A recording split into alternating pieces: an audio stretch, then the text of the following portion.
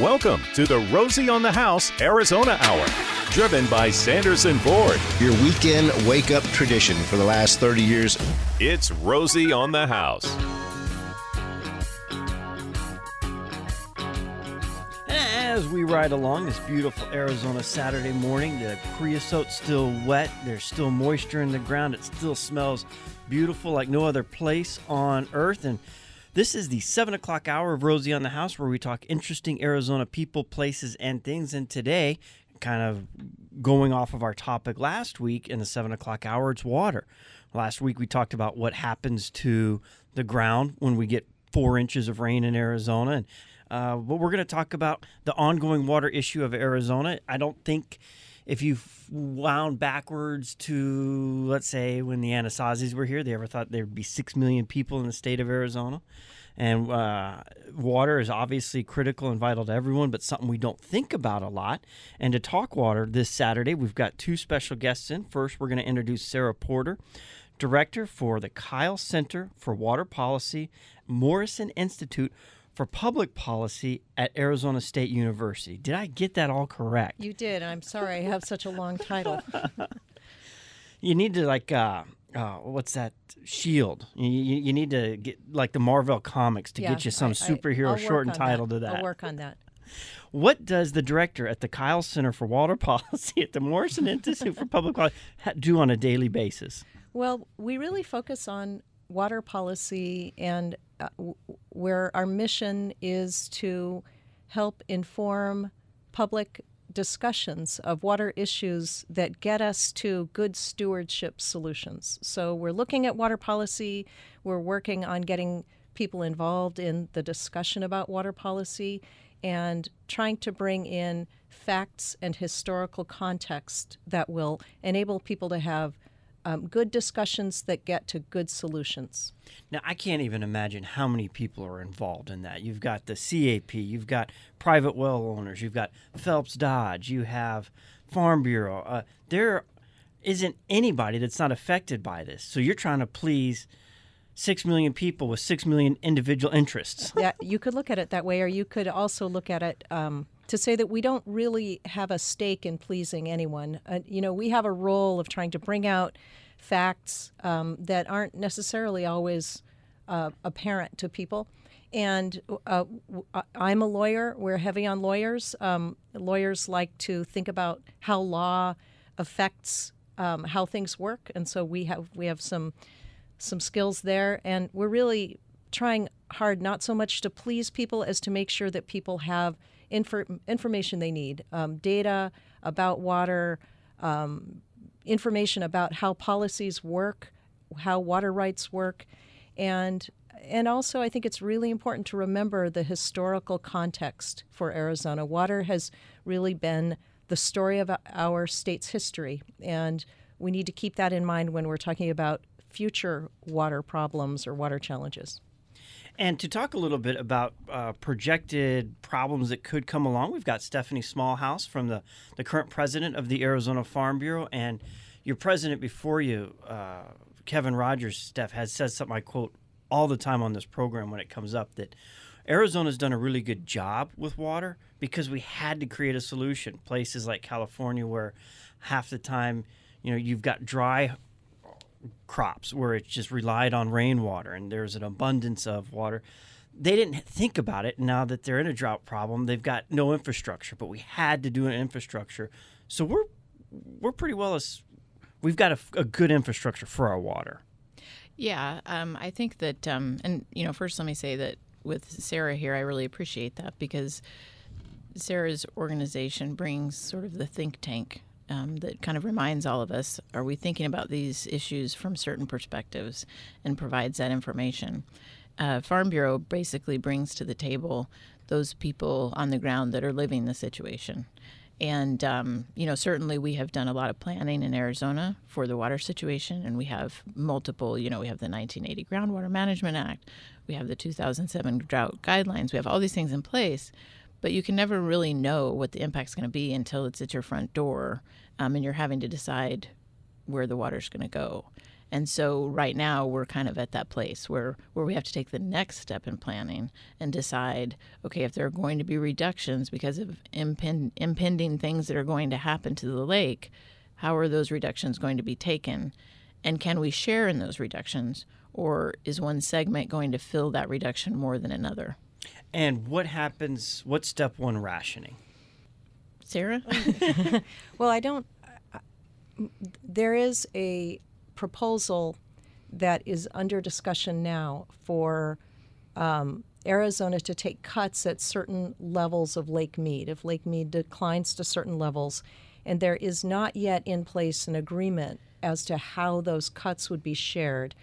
Right now, if we just let the existing agreements, and there's a whole history of them, occur, and Arizona decided to participate in this proposal without any other agreements, the hit would go mostly to central Arizona agriculture. So that's agriculture that is on the CAP system. And then at different, if the lake, and we're talking about Lake Mead, which is the reservoir that holds the Colorado River water that Arizona and California and Nevada and Mexico share. So if the levels of Lake Mead keep going down, there's an agreement from 2007 that says at different levels, Arizona takes bigger and bigger cuts. Nevada also takes cuts, and Mexico takes cuts. Now there's this new proposal that would mean that Arizona would take bigger cuts, and California agrees to cuts at a certain level, and Mexico takes cuts, Nevada takes cuts. And if that agreement, which is called the Drought Contingency Proposal, or DCP, goes into effect, then the cuts at different levels would be larger, and they might impact more than just agriculture. That's all to say there are ongoing negotiations that are aiming to share the impacts so they don't all go to that one group of low priority users on the CAP system. And it's interesting that agriculture is the lowest priority, which seems sort of strange. Because the CAP was, the biggest intent was for agriculture originally. I would just say that I think that this, the CAP when it was envisioned and came to fruition was planning for groundwater pumping and how that was going to impact great regions of the state.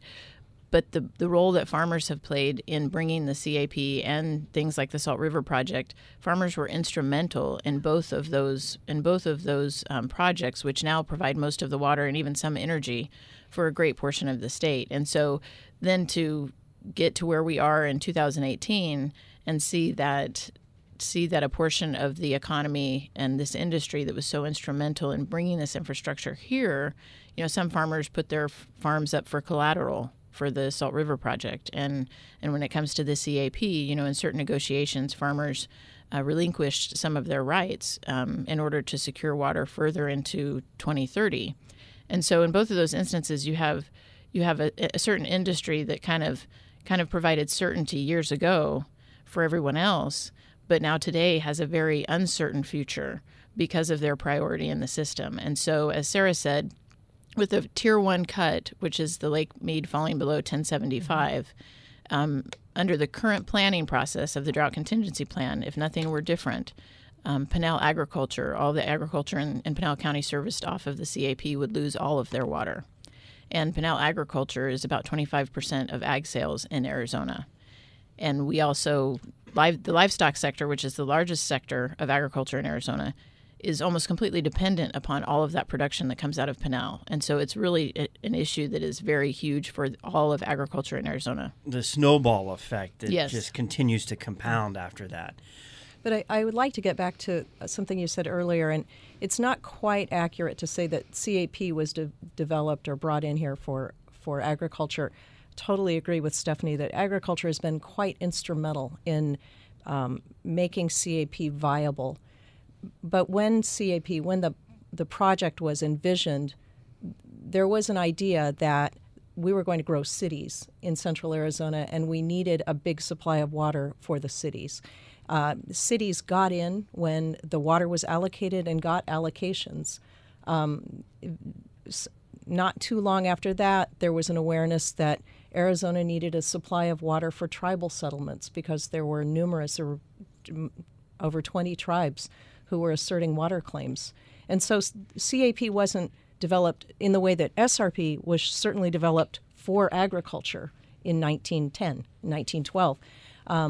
CAP was developed with this idea that we would have farms, and then at some point, some of those farms would give way to urbanization.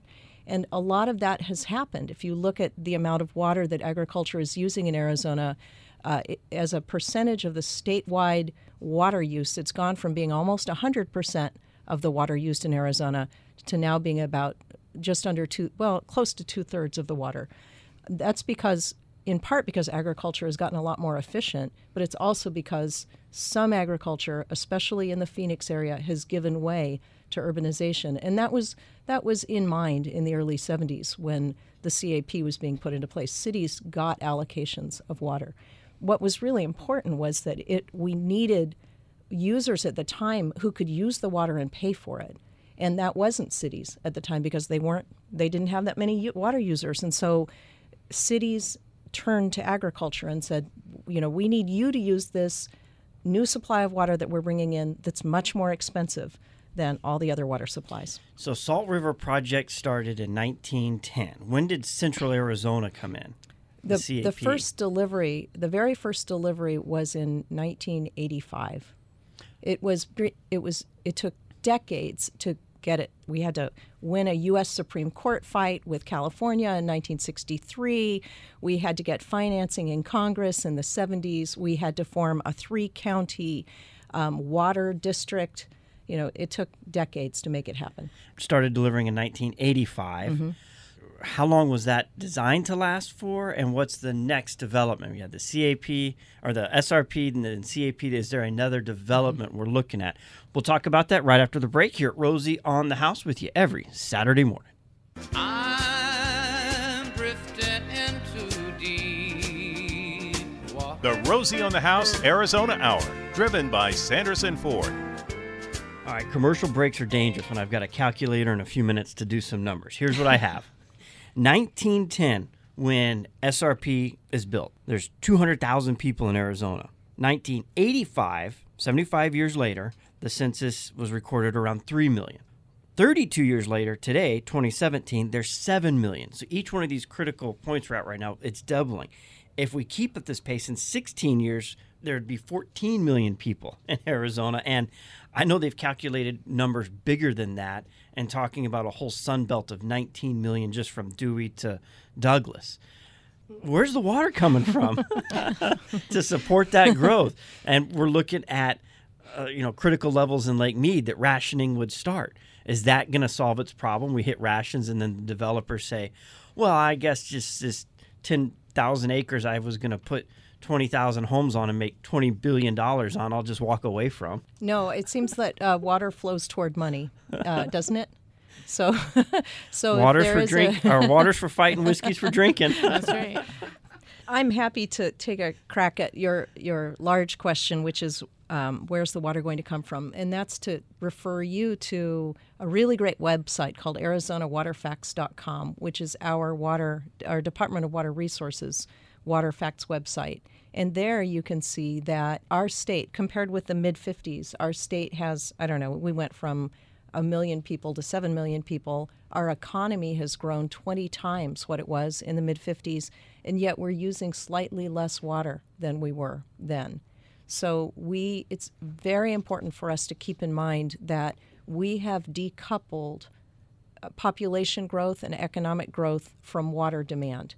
It doesn't mean that we don't need more water to have economic growth and population growth, but it does mean that we don't have to have a correlating increase in water. We've actually been decreasing our statewide water demand since 1980 or so. It's for lots of different reasons, but we shouldn't have a sort of instant idea that, we've got to go find more water so that we can have more economic development and more population. We're getting more efficient about how we use water. All of our fixtures and appliances use less water than they ever did. We landscape our yards in a different way. When I grew up in Phoenix, and I think every single household in Phoenix had Bermuda grass and citrus trees or maybe palm trees. People are now taking different approaches to landscaping, more desert landscaping, lower water use, climate adaptive plants. Some of the biggest efficiencies have occurred in agriculture too. When we do all those efficiencies, we stretch our supplies for more people, more economic development, more crops per drop. In terms of from the ag side, you talk about that population growth just in Arizona. Well, farmers and ranchers around the country are being told that by 2050, the world population will have doubled, and we have to produce 70% more food on probably less land than we're doing right now. If we're putting up houses, we're taking farming out of production, because most of the time houses go over the top of what was once farmland. And so it's a serious question of balancing that. If we're not going to be able to create more water, how are we going to balance, because the other thing you kind of need other than water is food. And so that it's not something that we should be deciding without that consideration. And cities can grow up with apartments and condos and high rises. Steph, you've been in ag 4 generations? Your 4th generation? Fifth? My kids are 6th generation. So in all that family history knowledge, have you ever been able to vertically grow your pasture? I wish we could. There is some There is some vertical farming happening actually, and that will probably address some of the world food needs. But going back to the conservation that Sarah was talking about, agriculture, even in Pinal County, which is what's facing kind of this cutback in the imminent future, they have 85% efficiency, and they've gotten to that point over the last 30, 40 years. And that's a great efficiency number for agriculture. They've done that through their irrigation systems. They've done that through land leveling. They've done that through lining irrigation canals. They've done that through growing GMO crops. They've done that through rotating crops, having no-till farming. All of these things protect the water balance in the soil, and they do lots of other things. And so farmers are really kind of pushing the envelope in terms of what else can we do to be able to save as much water as possible, be the most efficient we can with it, and still actually grow food. And so that's part of this conversation too, is that how much more can farming conserve and still produce to meet that growing population demand? I drive past Rovey Dairy every Saturday when we're broadcasting at KTAR, and they've got their signs out in front of the dairy with statistics about how much more they're growing with how much less water and how much less land. And that trend's just going to continuing that way. The efficiencies that we have in our home and in industry are going to change. One of the best quotes I've heard was from Jerry Colangelo speaking at Grand Canyon University one time, where he said, "There's opportunity is in adversity." A lot of opportunity. That's exactly where I was going. Is that what that means? It's in a very adverse topic, and there's a ton of opportunity here. You said it at the beginning of this segment about water follows money or money follows water, whichever. Because I don't know about y'all. My family, I was born in Arizona. My family's from Louisiana. I love Louisiana. My mom's from Memphis. Spent a lot of time in Tennessee. I love both of those. Love the Rocky Mountains up in Colorado. Have family there. I don't want to leave Arizona. Well, and I think maybe one of the things people care about with Arizona is maybe the agriculture that you can see, and that you live among this food production. I think people care about local food production. I agree. And we'll talk more with Stephanie Smallhouse, president of the Arizona Farm Bureau. And Sarah, I'll get to your title after the break because I don't have enough time. It's awfully long.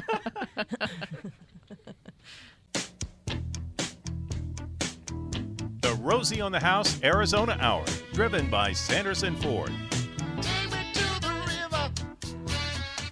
If you're just joining the program, we are joined with Stephanie Smallhouse, the president of the Arizona Farm Bureau, and Sarah Porter, the director of the Kyle Center for Water Policy at the Morrison Institute for Public Policy at the Arizona State University. And you were talking last segment that our efficiency with water has outpaced our use of water, and that with so many more people in Arizona, we're using less than we were in the 50s, and that looking for new sources of water isn't always the answer. But there has been a lot of projections out there that we've seen. I've seen an article about piping it out of the Columbian River. I've seen an article about desalinated water getting pumped out of the Sea of Cortez from Rocky Point. Is there another water pipeline in Arizona's future somewhere? I wouldn't say that there's not going to be another water pipeline, but I will state with great confidence that it is not going to come from the state of Washington. Actually, Captain Kirk, William Shatner, during the California drought, proposed that very thing as a solution for Northern California, and Washington exploded over this. They need their water. It's not available for the Southwest. But yeah, there are lots of solutions out there. There is actually an official effort to study desalination as a possibility in the future. Mexico and the U.S. are looking together at places where a desalination plant potentially could be sited, for example, in Rocky Point or over on the Pacific side of the Baja.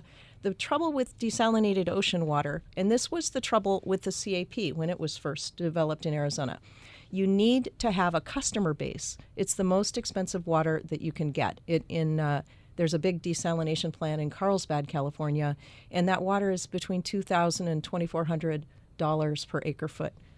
Yeah, Stephanie, is a farmer willing to pay $2,000 an acre foot for? Well, that depends on how much somebody's willing to pay for a Big Mac, and I'm guessing not enough. It will be a long time before we get there, but a big city like the San Diego area might have a customer and does in fact have a customer base for that more expensive water. So as long as you don't have that customer base, you don't want to run out and build a desal plant because you'll mothball it pretty soon. So with no real practical solution to getting another source of water, there are other solutions. Okay. There are supplies of brackish groundwater in Arizona underground, and that water isn't developed because you have to kind of lightly desalinate it. It's not anything as intensive as taking the salt out of ocean water. Some cities are looking at developing desalination plants for brackish groundwater so that they could add that water to their portfolio. Some cities are looking at direct potable reuse. We now treat effluent to very, very clean standards, and some cities are saying, well, then why don't we just take the next step and take that Class A highly treated effluent and treat it to drinking water standards. So that's another example. There are lots of options for adding to a water portfolio. They're inevitably more expensive than what we're doing now. And if I could make a comment real quickly about those technologies and advancements, I think that's one of the things that we're worried about is that under this current situation with having to figure out how to manage these reductions on the CAP is that we jump too soon to hold on to our water so tightly that we can't manage the shortage for everybody. And so certain entities that have a certain amount of water not willing to, that's not being directly used, so a lot of this water is being stored for future years ahead. The consideration needs to be that we are going to develop these technologies and we are going to advance and get water, augment our water supplies. And so let's not pave over farmland and be short-sighted, and say, oh, no more water for farms, we're going to put houses there. And then we have this technology, you don't get the farmland back. And so we want to make sure that in this process of negotiations and solving these grand problems that we don't panic. And we don't rush to say, no, we have no water. We have no water to share with farming because we have to keep it. It may not be coming out of the tap, but we need to store it. And so that's not really planning for these advances that will come because they have to come. We are always going to be every so many years faced with the next challenge, right? The next opportunity, as you said. and so that's something that we're trying to get across during this process is, let's not panic, but let's not secure a future for farmland that will never mean that we'll never produce food again. And that was a great point, that you don't get that farmland back. And it's not practical in a lot of elevations where you might be able to rely on more rainwater for your crop growth and use less. Well, higher elevations, there's a reason there's not farms up there. And almost all of Arizona is arid or semi-arid. There's very little acreage that could rely on rainfall for farming. And we can't rely on California anymore. We've seen what the drought's done there for our food supply. Well, and also a good point on that is actually the fact that, California is a Mediterranean climate. There's only 5 on the planet. And Mediterranean climates mean that you can produce pretty much almost anything year round. And so Arizona is on the very edge of that, and of the southwestern states, we benefit the most from that. We don't have the coastal part of that California does, but we certainly have the climate to where we can grow almost anything here, and we can grow it year round. And so when we're looking ahead to those demands on agriculture in the future, Arizona is going to be a very important place to be and a very important place for production in the future because of the fact that we can do that. You look at what's happening in California. I mean, it's so sad to me. California provides 60% of the fruits and vegetables for the rest of the country, and the people passing policy in California think they're only passing policy that impacts them.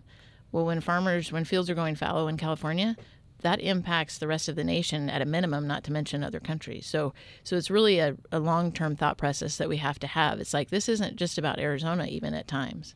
I think we forget about food security. 40, 50 years ago, a big percentage of household income, something like 30 or 40% of household income went to food. And we live in an extraordinary time where it's just a fraction of that now. And we have a very food secure country. That doesn't mean that there aren't families that have a hard time making ends meet and getting the food that they need. But compared with where we have been in history, we are very food secure, and that gives us a form of national security. So I always bring that up. I think it's very important for us to keep our eye on food security and that food is affordable. It not, without overstating its affordability, it is more affordable now than it ever was. I think the challenge with any of these augmentation options is they're going to be expensive, and it's very hard to know when do you start investing in it and develop it so that you do it just at the time when you have the customer base ready to pay for that water. And that's been our challenge with CAP. We asked farmers to be the customer base. Eventually, the farmers came back and said, this is very expensive water. We need some relief. And so CAP and the other water users made a deal and said, okay, we'll discount your water, but you have to take lower priority. And that's why we're at this point now where all the impacts would be hitting Pinal County Ag because of this agreement that was really rooted in this problem that we have of we need a customer base. And I want to add, we've been talking as if we're about to have a big water crisis, and we're not. We plan water in Arizona on a very long timeline, and we're talking about, the DCP and what might happen if there's a cut is imminent, and it's very important that we figure out our way through that. But as far as, Arizona goes, the cities, we're not on the verge of, rationing or a big crisis or needing to, build a pipeline to the state of Washington and have an army activated to make that happen. There has been a lot of long-term planning and preparation for drought, preparation for shortage. Most cities have diverse water portfolios, and so they have made plans to stay resilient in that. And that, in a way, Pinal County really kind of stands out, Pinal County Ag, as being impacted more than anyone else by a potential cut on the Colorado River. And we have, with Pinal Agriculture, is the second largest producer of food and fiber in the state of Arizona. Yuma would be the first. And so it's really important to the rest of Arizona what happens with this segment of agriculture. And like Sarah said, the cities have taken these precautions and they have stored water. Like I had said previously, it is really more of an imminent loss to agriculture itself. And so it is one of those questions of, okay, because it's not an imminent moment for the cities and for, you're not going to turn on your tap, you're not going to run out of water. But because of that, is there room to share the shortage then with agriculture? Is there room, because Sarah talked about that agreement that happened, when the farmers said, okay, we'll give up our entitlement to the cities and the tribes in order for less expensive water. But part of that agreement was a promise, and that promise was you'll have so much water for so many years at a certain price. Well, that was supposed to be out to 2030. And so now we're talking about, well, you're really only going to have a portion. Well, if it stays as if it's being planned right now, they would lose all of that water probably by 2020. And so that was a promise that was made. So you negotiate, you say, okay, I'm willing to give up my water for less expensive rate, but you're going to give me water for a certain amount of time, right? And now it's like, and during that time, farmers are investing millions of dollars, right? Pinal County farmers have invested $750 million into conservation and best management practices. And all of a sudden it's like, well, you're actually going to have 2020. So that's a scary thing for the farmers. And like you said earlier, it's not only the food for people, but it's food for our food. Beef is a big part of the Arizona ag wheel, and a lot of that's grown is to feed the beef that feeds us. Beef and dairy, that's our biggest sector in Arizona, and they depend upon that forage growth in Pinal County. And agriculture is one of those things where we got rain and, hey, we've got a little bit of water. That there's no quick solution in ag. You can't just go plant the field and have food tomorrow for your cow that was just born yesterday that can start producing milk tomorrow. It's a science. It's a business and a science. It's a science-based business. Yeah. I do feel like since we don't have the other participants in the DCP discussions, it's a little bit incumbent on me to say that I don't think there is some sort of hostility for agriculture. People get in these discussions who are in these negotiations that, this is a difficult situation for Pinal County Ag, and that's why there are 40 people on this committee that's doing the negotiation who are spending, including Stephanie, untold time in these negotiations. And these meetings will have an audience of 200 people who care about water and the different industries that use water. What some would say is that what agriculture agreed to was lower priority, and that now this is the time when lower priority kicks in, and that they agreed to that. And that's the argument that some of the other users on the CAP are asserting. And they too have made big investments in putting their water in the ground and maybe developing infrastructure to remove the water. So there are a lot of competing needs and considerations here, and I don't think anyone wants to see impacts fall exclusively on Pinal County agriculture. And you made a statement about the 3 primary uses of water during one of the breaks. I think you should share that with the audience. The top 3 uses of water are hydration, sanitation, and growing food. You take away any one of those, and it doesn't complete the cycle. You got to have all 3. Trouble. You're in trouble. Yep. Okay, well, we'll come back at the last segment and talk about just takeaway. Well, what's the takeaway from all this? We're joined with Sarah Porter, the director at the Kyle Center for Water Policy, Morrison Institute for Public Policy at the Arizona State University, and Steph Smallhouse, president of the Arizona Farm Bureau. At Rosie on the House, we want you to get out and enjoy the great state of Arizona. That's why we bring you the Arizona Staycations. Pick up your car at Sanderson Ford, and we'll set you up and your accommodations. Plus Sibley's West Arizona Gift Shop, Soretta's Candy, Coyote Odie Cookies, Sphinx Date Ranch, Cactus Candy, and Arizona Highways always provide some swag for your trip. Win your Arizona Staycation. Register now only at rosieonthehouse.com. Well, hours in live radio are the fastest hours in my life. And we've got so many unanswered questions and so many things floating around in my head. But what's the takeaway to all of this? What can we do?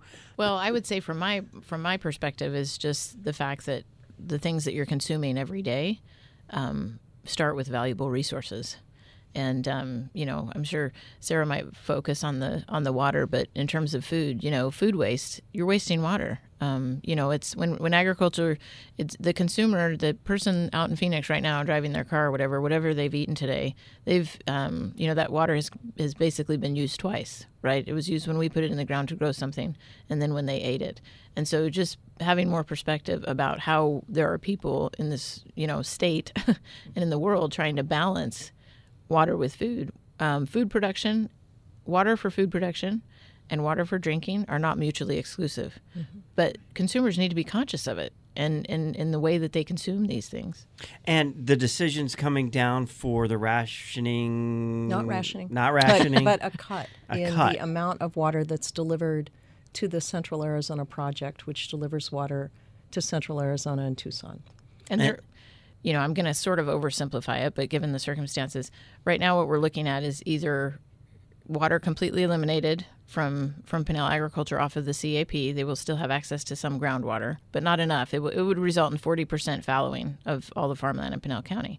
But there are solutions. there are solutions to that. And then those are the things that we've been talking about in these meetings that Sarah talked about. We're talking about how can we mitigate for agricultural loss, because the loss of agriculture is important to all of us. And so the solutions are there.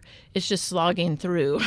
It's slogging through those solutions that can be very complicated. And And we need, for Arizona to participate in this proposal for managing shortage on the Colorado system, we need our state legislature to pass a bill. And so we're trying to get to the point in these discussions where the legislature would pass a bill and the governor would sign it. And the leadership of the legislature is in these discussions involved. Talking water here at Rosie on the House. Primary, hydration, sanitation, and agriculture. We'll have to break down the percentage of which one of those we use. How much of it's hydration, fascinating how much little we actually need is really interesting. I'd like to ask you a question, and that is, what do you think is the largest irrigated crop in the U.S.? Irrigated crop. Like, is that just like flood irrigated, What or gets just the most multiple irrigation in the United States? crop people? That's pretty good. The answer is lawns, Lawns, grass, and of course, I don't know how many acres of lawns there are in the valley, but we grow a lot of grass. And one of the best things we can do as individuals to respond to these potential shortage and to the existing drought, we're in our 19th year of drought, is to look at our water we use outside. The water we use inside is pretty much captured and reused. About 93% of the water that it goes down the drain or is flushed is reused in Arizona. We're a national leader in reuse. But the water that we use on our lawns and trees and swimming pools, that can't really be captured. And if there are ways to reduce it, if you have leaks in your irrigation system, if you're overwatering, those are really good ways to help us address the drought and potential shortages. and all this rain we got in October is great. Short term, that's snowpack up Yep. in the mountains. Yeah. That's where that water comes Yeah. from. And for SRP, it's largely snowpack up in the White Mountains. So we really want snow in these two mountain systems. If you've listened to the program before, you've heard us talking about AMWA, Water Use It Wisely, watering by the numbers. That's a great resource for homeowners. What other resources on water management are available? Well, agriculture is going to continue to try to improve their irrigation efficiencies in what they're doing. But like Sarah said, the consumer can go to certain places. Part on the agriculture side, we need people to understand is what we do with that water and how we're trying to use it efficiently. And so Arizona Farm Bureau will have videos posted coming up here pretty soon. We're going to have a series of videos about water use in agriculture and why it's so important to us. And kind of, where does the priority lie in Arizona in terms of water use for agriculture? Is it going to be a high priority for people or not? So. And that's your Arizona Farm Bureau President, Stephanie Smallhouse. Thanks for driving up from San Manuel. San Manuel. San Manuel. I'd like to I say knew you it were was one close, of those S but- towns. Backside of Tucson Mountains.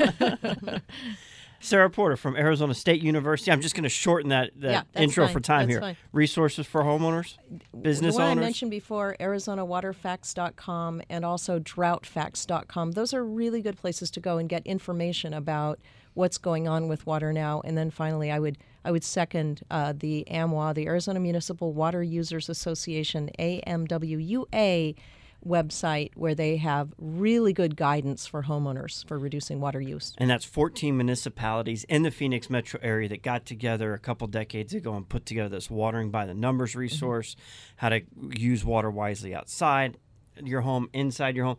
I don't know a master gardener out there that doesn't hold that as the how to water your plant standard in the area. So it's a great resource. And even though it was designed by cities in Maricopa County, it's a universal application people could take to Flagstaff down to Nogales. So It's really great. if you'd like to listen to this hour again, it'll be available. Gary, how fast are you going to have this up on the podcast? 2 seconds. 2 seconds. There you go. Give them about 2 hours. It'll be up at rosieonthehouse.com, or if you already subscribed to the podcast, it'll magically appear here a little bit later this afternoon. What a fascinating hour. Thank you all for joining us. Thank you very Thank you. much.